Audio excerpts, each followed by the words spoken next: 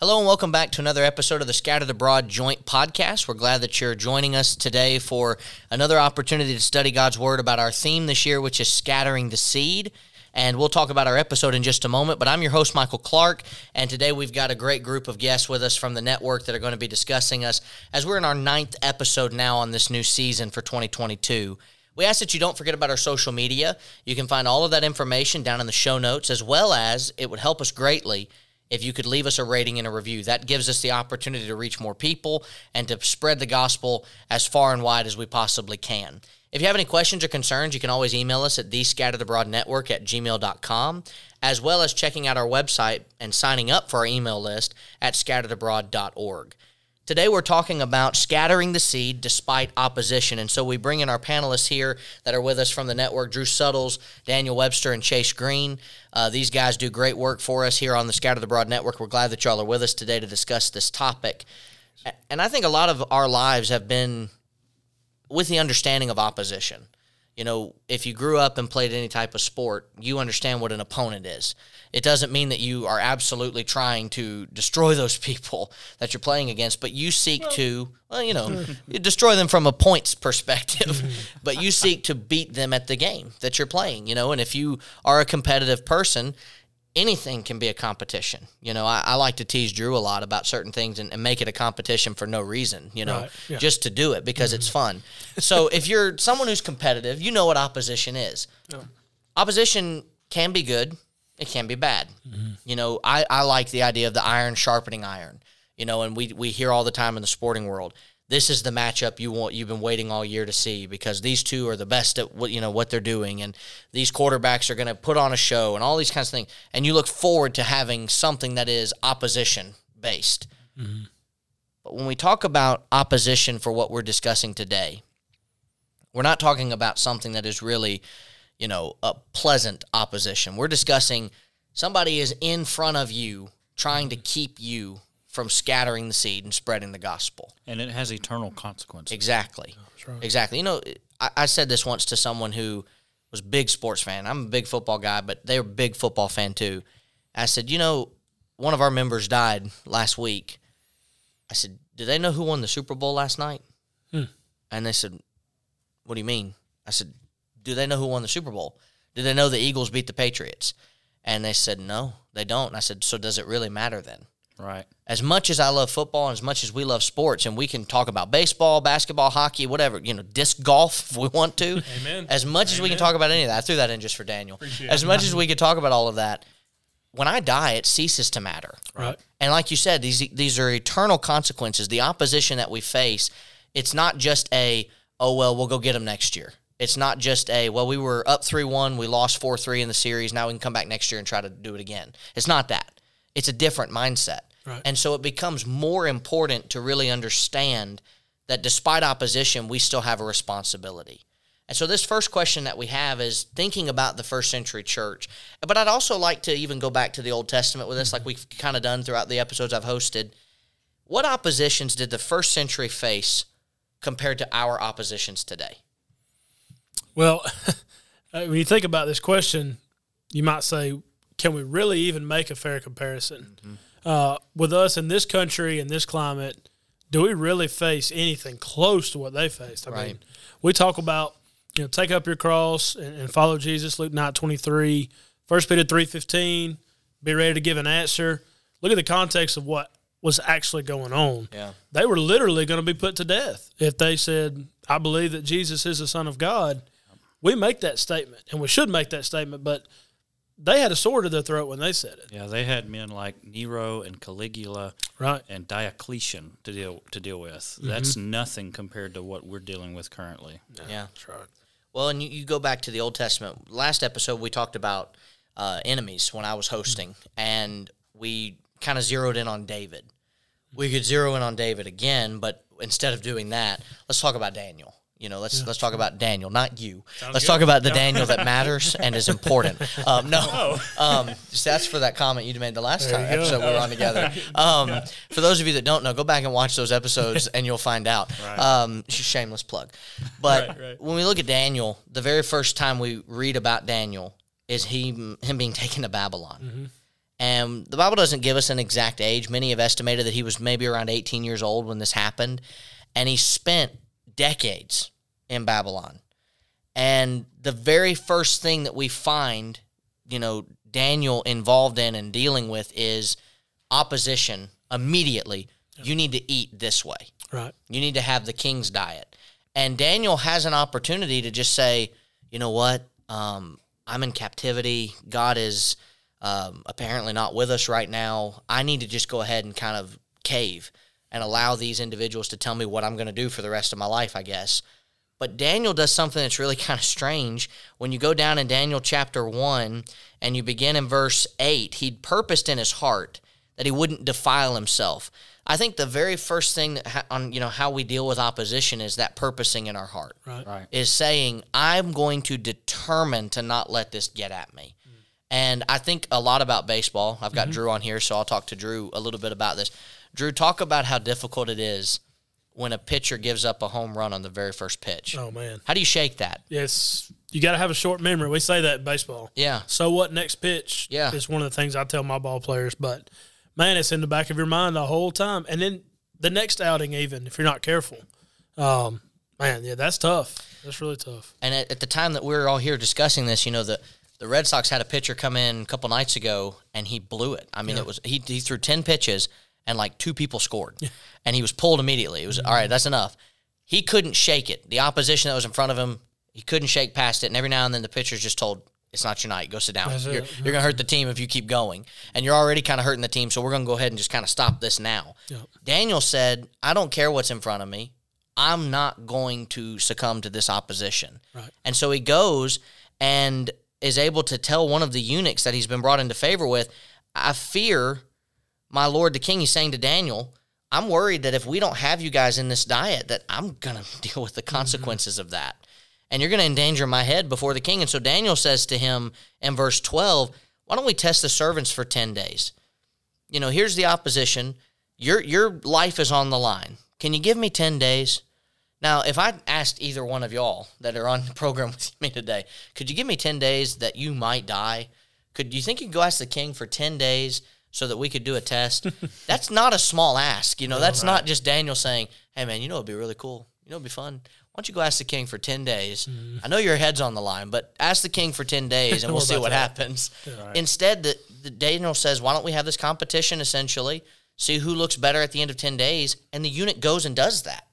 And what's found out about the end of that time is the Lord's diet worked better. Right. And the Lord's diet, here's the thing that I wanted to point out about opposition between then and today.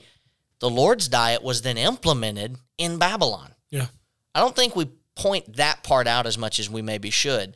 The Lord's diet became a part of the Babylonian diet. Mm-hmm. And there is God's influence among the people because Daniel determined that he would not suffer the consequences of opposition. He says, I don't have to do that. Right. Today, we don't necessarily think about it. You mentioned first century church versus today is very differently. We're not in danger of walking out of this building today and being arrested, for being Christians. That was their fear. Yeah. We're not in danger of being whipped and beaten and thrown in prison and killed, and I don't know if they can hear that, but we could die. It's storming pretty bad out there. I really hope that our editor will just edit a bunch of shakiness when that happens.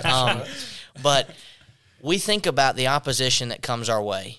We think about what happens, and it's nothing compared to what they faced. Right. And we have even a better opportunity of saying, this is a chance for God to be among the people. Sure.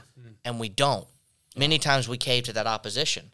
Y'all got anything you'd like to add to that? Well, here's our opposition. It's humiliation, awkwardness. Maybe we're disowned from our family. Maybe. Yeah. Maybe we lose a job. Mm-hmm. Maybe. Yeah. Here's their opposition. It was being cast into a coliseum and being forced to fight in gladiator battles or torn apart by wild beasts. Just terrible things. Crucifixions, being lit in the streets by Nero just to light up his streets, and just horrible things being taken out of their houses and dragged through the streets. Even Saul, who became Paul, was guilty of doing that for a while. All these sorts of things, not only at the hands of the Romans, but also like Saul, at the hands of the Jews as well. So much opposition for Christianity because here this new thing is, and it's different than what those Jews were used to, and it's challenging their belief system, and it created conflict. Yeah, and it shouldn't be such a difficult, ask for us to put up with humiliation, awkwardness, being disowned. I mean, it really shouldn't be. We've all had moments, though, where we felt too awkward to say something. I don't know if you've ever experienced this or not, but, you ever gone and gotten a haircut and they don't do what you ask them to do, and they say, how do you like it? What do you think? What do you tell them? Put it back? You can't. You're stuck with it. So you just kind of say, it looks good, and because what do you say in that moment? You messed it up, and there's nothing you can do to fix it. So you just kind of say, yeah, it's good. It'll work, and you pay for it, and then you go, great, We sometimes kind of approach Christianity that way, where it's like, well, there must not be anything we can do about it. Now, if the person cutting your hair stops before they start and say, now, is this really what you want? And they could show you a picture of the final product, and you knew there's no way that's it. It's not like you still have to go, yeah, that's good. That's what I want. Perfect. You have a chance to correct it. We sometimes look at opposition as it's impossible to overcome it, and therefore when it comes our way, that awkwardness, being rejected or disowned from a family member, to avoid all of that, let's just kind of go around it a little bit better and do it the other way. And that didn't happen in the New Testament by many people. I'm sure there were individuals that did not follow after Christ like they should have, and they denied him. We're told about, Diotrephes as being one who loved the present world and all of these types of things, and being involved with, Demas is the one I'm thinking of. Demas being the one that loved this present world, and he forsook Christ. We see that in examples in the New Testament. But we don't realize, it seems to me at least, that that's happening a lot in our churches today. Oh, yeah. Demas is very alive and well in our churches, and elderships, preachers, deacons, members are content to not say anything about it because we don't want to fight. Don't rock the boat. Yeah. We're doing a great work. The contribution's thriving. Why would we do anything? Why would we change anything? And I think the most heartbreaking reality is too much of the church has become about the physical and the monetary, and we don't realize that all of that's going to go away anyway. And what we're left with are the souls that we have basically damned along the way by saying we don't want to fight. It's kind of like, Paul in Corinthians, he's saying, look, I want to talk to you spiritually, but you're still carnal. Yeah. Right. And is that in chapter 2, I think? Yeah, and that's seeking those things which are above, easier said than done for some, and we've got to be able to set that right example. But, you mentioned Daniel. There's another example in the Old Testament. It's Nehemiah, right? Yeah. Trying to rebuild the walls, and you got Sanballat and all those guys saying, hey, we're going to do everything we can. What a name, by the way. Yeah, I know, right? Yeah. We're going to do everything we can so that you won't build these walls. We're trying to build something, strong today. We're trying to build and grow, help people's faith grow, and there's going to be opposition for that. Yeah. So we may not face it in the same way the first century, with a sword to our throat, but like Chase mentioned, some of those things, but we do face opposition today for sure. But we can if they could overcome it, Daniel, Nehemiah, those in the first century, Peter, James, Acts chapter 4, being you don't preach anymore in his name. They said we can't help but to speak what we've seen and heard. We got to have that same resolve so we can overcome it. So maybe our opposition isn't so much persecution from the world as it is distraction in the world. It's not so much the physical pain that people cause us. Yeah. It's more just letting it happen. Apathy. It's chapter 3. It's chapter 3, 1 Corinthians verses 1 and following. And I, brethren, could not speak to you as to spiritual people, but as to carnal, as to babes in Christ. I fed you with milk and not with solid food. For until now you were not able to receive it, and even now you are still not able and then first part of verse 3, for you are still carnal. There's a lot of that going around. Yeah, we've got to be spiritually minded. Right. If we're focused on the spiritual, it's that mindset of David in Psalm 3. I'm not afraid of 10,000 people who set themselves against me. Bring it on, Yeah. I don't fear a thing. We, 3 of us on this panel have children today. Daniel's not yet married with children, but maybe by the time this episode aired. No, I'm kidding. Yeah, that won't, Ooh, yeah, that won't happen. But, you know, when we have our children that depend on daddy for strength, when daddy's around, they're not scared. And it doesn't really matter the circumstance. You know, I think about the storm we heard a few minutes ago. If my son was in this room right now, that would terrify him. Yeah.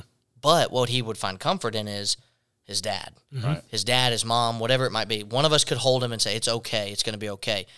If we look at God as that individual for us, that when we face something that is frightening to us, something that is going to be concerning, then we will be okay. And for the first century Christians, those that did that, they didn't struggle. Paul, I mean, you think about all of the opposition Paul faced in 2 Corinthians 11, even into chapter 12 with that thorn in the flesh that he had. And yet Paul's mindset is, when I'm weak, I'm strong. I'm strong. I take pleasure in my infirmities. I'm excited to suffer, Right. you know, and I don't meet many people, you know, if you find someone who, actually I met a woman just recently at a congregation I went and visited. She came up to me and she says, well, I got cancer, but I'm blessed. And I said, wow, that's impressive. I said, you have cancer? She says, I go get chemo every day. And people say, you don't have cancer. And I said, well, you know, that's wonderful that you're able to handle it. She goes, well, it hurts, but, you know, what am I going to do about it? Yeah. All I can do is go and do the treatments. How many people are actually living out the Beatitudes? Yeah. Blessed are those who are persecuted. Blessed are those who hunger and thirst after righteousness, et cetera, et cetera. Yeah. Something to think about. And it's not that you ask for opposition, but you almost, in a way, embrace it because you know, like Paul, this is an opportunity, number one, to have my faith strengthened, but also to help encourage others. Like with that woman there, man, what an example that sets. I think the way that we handle opposition goes a long way, not only for our own faith being strengthened, but other people seeing it. Well, it seems like we're our own worst enemy many times. Yeah. You know, it seems like if I can trip over my own feet, you know, I'm going to find a way to do it. Even if I'm sitting down, you know, I'll still find a way to trip. Yeah, that's impressive, man. And that's the point, you know, is you think, how can we continue to get in our own way? Yeah. But we are our own worst enemy. And the devil knows that. And the devil knows that about the first century church, too. I mean, you think about the churches of Asia that we read about in Revelation, that many of them were given a report that was not pleasant, that wasn't good. And some were, but some of those individuals like Ephesus and Laodicea, they're gone. Yeah. They're off the face of the earth. They don't exist anymore. And I used to read the church at Ephesus throughout the New Testament and think, this church must have been on fire for God. They must be a wonderful standard. They have an entire book written to them about being soldiers of Christ and all of these kinds of things. And it died because of the opposition that they faced, which was their lack of love for doing the work of the church, Revelation 2. And I can't help but think about our own churches and think how many of us are putting our own selves in opposition with Christ, and we don't even realize that if I fight with God or fight with the church, fight with salvation, whatever, I'm fighting with the Lord. Right. I'm not just fighting some, group of people. I'm fighting deity. And the Israelites weren't known for their prowess in war. They weren't known for being a very amazing world power in the sense of their ability. But Israel was the greatest world power this world has ever seen. Right. Because they could never be beaten when God was on their side. That's right. But when they got in their own way, they couldn't hope to win. Yeah. And so despite opposition that comes our way, they faced opposition, but a lot of times it seems to be our own opposition. Right. Good point. And so as we think about this other question we've got here, is there always going to be opposition? I think about when I was growing up and I used to play these video games, football games, they used to have storylines. For the longest time they disappeared, and then Madden brought them back, and they had a storyline where you're in a college and you're playing, this kid has a heart condition, and then he can't play anymore, so you play, he's a wide receiver, and then randomly, out of nowhere, he walks up to you and goes, I'm taking my starting job back. And now you're, opposite sides of it again. You're trying to battle for the quarterback job. And everybody hated that storyline because it made no sense. You were friends literally 2 seconds ago, and then he goes, by the way, I'm coming back for my job. And it's like they just felt like there needed to be some type of opposition, so they just threw something in there. Right. Well, is there always going to be opposition? Are we always going to wake up in the morning and see the type of stuff that we're seeing right now on social media that we've seen the last couple of years? Is it always the case that opposition remains? Yes. I'd say yes. Yes. For sure. Because Satan, he's 1 Peter 5:8-9. He is actively roaming around this world. He's been doing it for a very long time. He's been very successful. But you think about just the name, Satan, right? The adversary. He is our opponent. He's the one that brings the opposition. Job chapters 1 and 2, you learn a lot about him. I mean, he's relentless in his attacks. He tries to get Job every which way he can. Even gets his own wife to turn against him, which I believe that might be why he let her live, just to see if she can bring him down. Yeah. Satan is John 10:10, the thief, steal, kill, and destroy. And as long as he's the god of this age, in the sense that he's roaming around, there's always going to be opposition because he wants to see us fail as God's people. He was a liar from the beginning. That's right. And he's in opposition to the truth. Well, Sure. when you think about it, Christianity is an exclusive religion. It makes truth claims that if they are true, then nothing else can be true on this ultimate cosmic scale, right? It says that there is a God, that God created the universe, he gave us the Bible, and in the Bible we have these truth claims. Yeah. And if they are true, then everything else is false in terms of like a meta-narrative over reality, right? So when you have something like that, when you have a system set up like that, there's always going to be opposition. There are always going to be people who feel excluded from that exclusive religion, that exclusive system. Right. And so they're necessarily going to be opposed to it. Okay. So, I mean, it just necessarily inherent within Christianity. Right. There's always going to be opposition. Well, yeah, I mean, and John tells us that our very existence, warrants challenge from the world. Right. The world hated Christ. We exist to serve Christ. So we can't be surprised when the world hates us. And in fact, the statement really could be made a little bit better. If the world likes you, you have a problem. Yeah. If the world thinks of you as its friend, you have an issue, because we can't be friends with the world and friends with God. Right. I feel like that's a Bible verse somewhere, don't you think? That's it, James and you look at all of the stuff that James is talking about there, and he talks about fleeing from the devil and drawing near to God. Exactly. And looking that, mindset over and saying, I don't want the world to like me. Right. I told someone, once when I was coaching their kid, they said, well, you should do it this way. I'm not. And they were upset about that. They said, well, that's my kid. And I said, I'm the coach. I don't have to do it your way.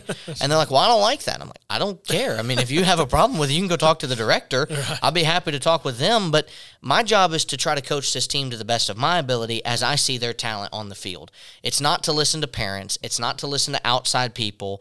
It's to look at what's in front of me and coach and do the best I can. That's it. I don't have to worry about making sure that every parent likes me or that everybody is okay with me. And that's the same with Christianity. Sure. I don't care if people don't like me. I mean, if I cared about that, I would need to be in a completely different profession. Right. Because like we said, our very existence as Christians demands challenge and opposition.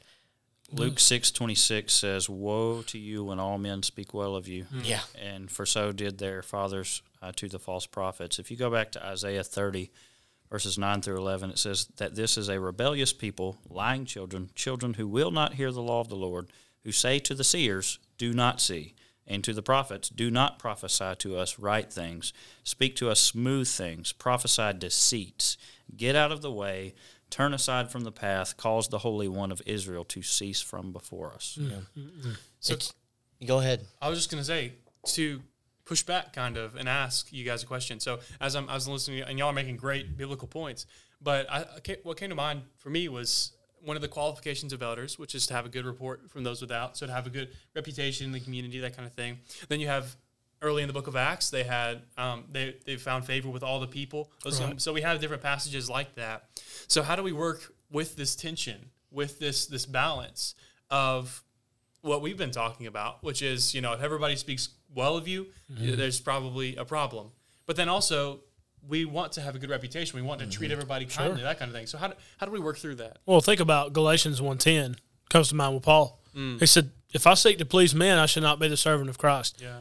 Not everybody liked Paul. That's for sure. Yeah. He made those changes. Said, listen, I'm doing this because I'm a servant of the Lord. People are not going to like me. People are going to hold my past against me. I'm sure he lived through that every day. But our mentality is, I'm here to serve God. I'm here to serve the Lord. People may not like that. People are going to oppose that because that's, like you said earlier, that standard of righteousness, the wickedness will always oppose it. And look at Jesus. I mean, you're not going to get him more perfect than that. And people hated him. They said, crucify him.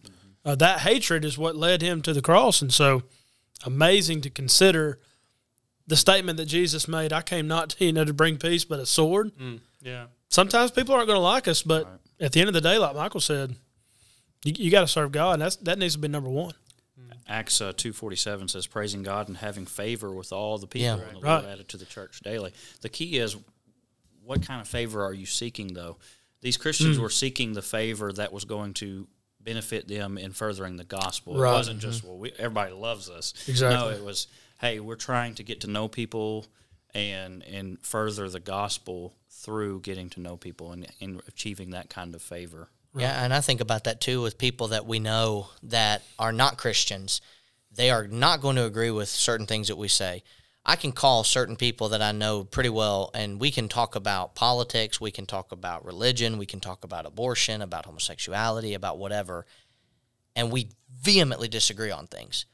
I mean, it's like, it sometimes can get to a point where it's like, maybe we should stop talking for a little while, and we come back, when things have calmed down, because both of us seem to be getting worked up.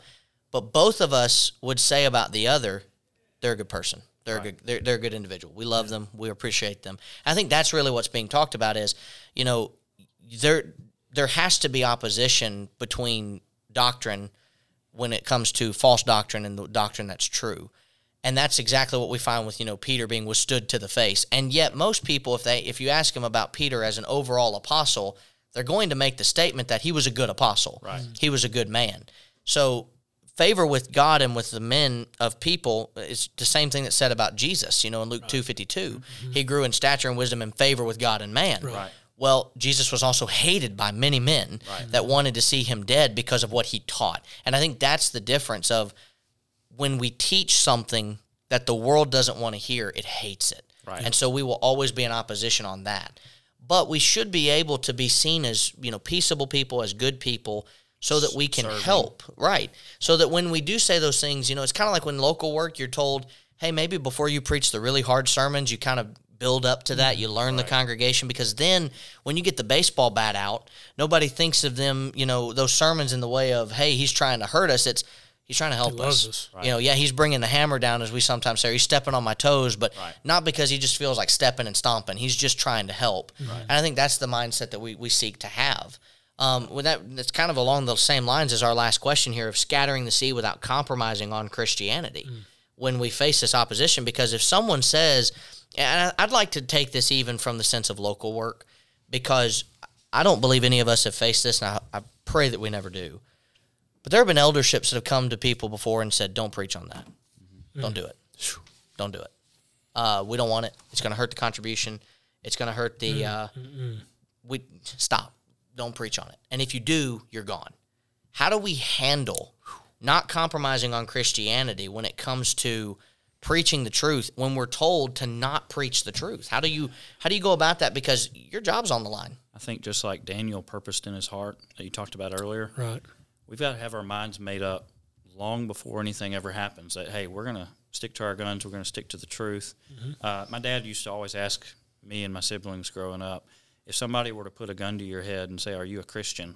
What are you going to tell them? If you say no, what happens if they shoot you anyway and you just denied Christ? Yeah. You've got to make up your mind before anything like that ever happens that you're going to confess Christ to the end, even if it costs you your life. And I think that's the same with any kind of opposition that we might face. We've got a purpose in our heart to do the right thing. Well, another verse that comes to mind is Ezra 7:10. He prepared his heart to seek the law of the Lord, to do it and to teach it. If you're going to be a gospel preacher, you have to do the same thing. Right. I'm going to stick with the truth. I'm going to stick with God's word. I'm going to preach it. We don't the challenge, the command in 2 Timothy 4:2 doesn't say preach about the word or preach the word only when it's convenient for everybody or preach only the don't preach the hot button issues. It just says preach the word. Well, it's like Acts 4:20. We cannot but speak the things we've seen and heard. Right. That was the disciples' message, is we're only going to preach what we have witnessed. And what I witness when I read the Bible is this is the truth. And if I'm told not to preach it, I would probably lovingly tell the congregation, I think I need to find a new place to preach, if that's the case, or do what we always have heard and preach one of those moving sermons and preach it anyway and then know that my bags better be packed because I got to get out of there. But, guys, I really appreciate it. Do y'all have anything else you want to add before we close out the program? I'll just say our ultimate submission is to God and not to man. We got to keep that in mind, and that'll help us face opposition. All right. Well, we really thank you so much for being with us today on the Scattered Abroad Network on our joint podcast. Again, you can look at all of our show notes below to find out all of our information, email address, everything. Don't forget about our shows that air every day of the week. And from all of us here at the Scattered Abroad Network, we want to thank you so much, and God bless you. What's up, guys? It's Caleb and Michael over here from the Scattered Abroad Network, and we just wanted to say thanks so much for listening to this episode. Yeah, we're so thankful to the East Hill Church of Christ for overseeing this network, and we're grateful to God for this opportunity. And don't forget, you can check out our show notes below for all of our social media links, email address, website, and we have a monthly newsletter, so don't forget to sign up for that. Please remember to leave us a rating or a review on whatever platform it is that you use, and please continue to keep our network in your prayers. As always, thank you again so much for listening. Be ready tomorrow. We have brand new content coming out here on the SAN. Thanks so much, and God bless.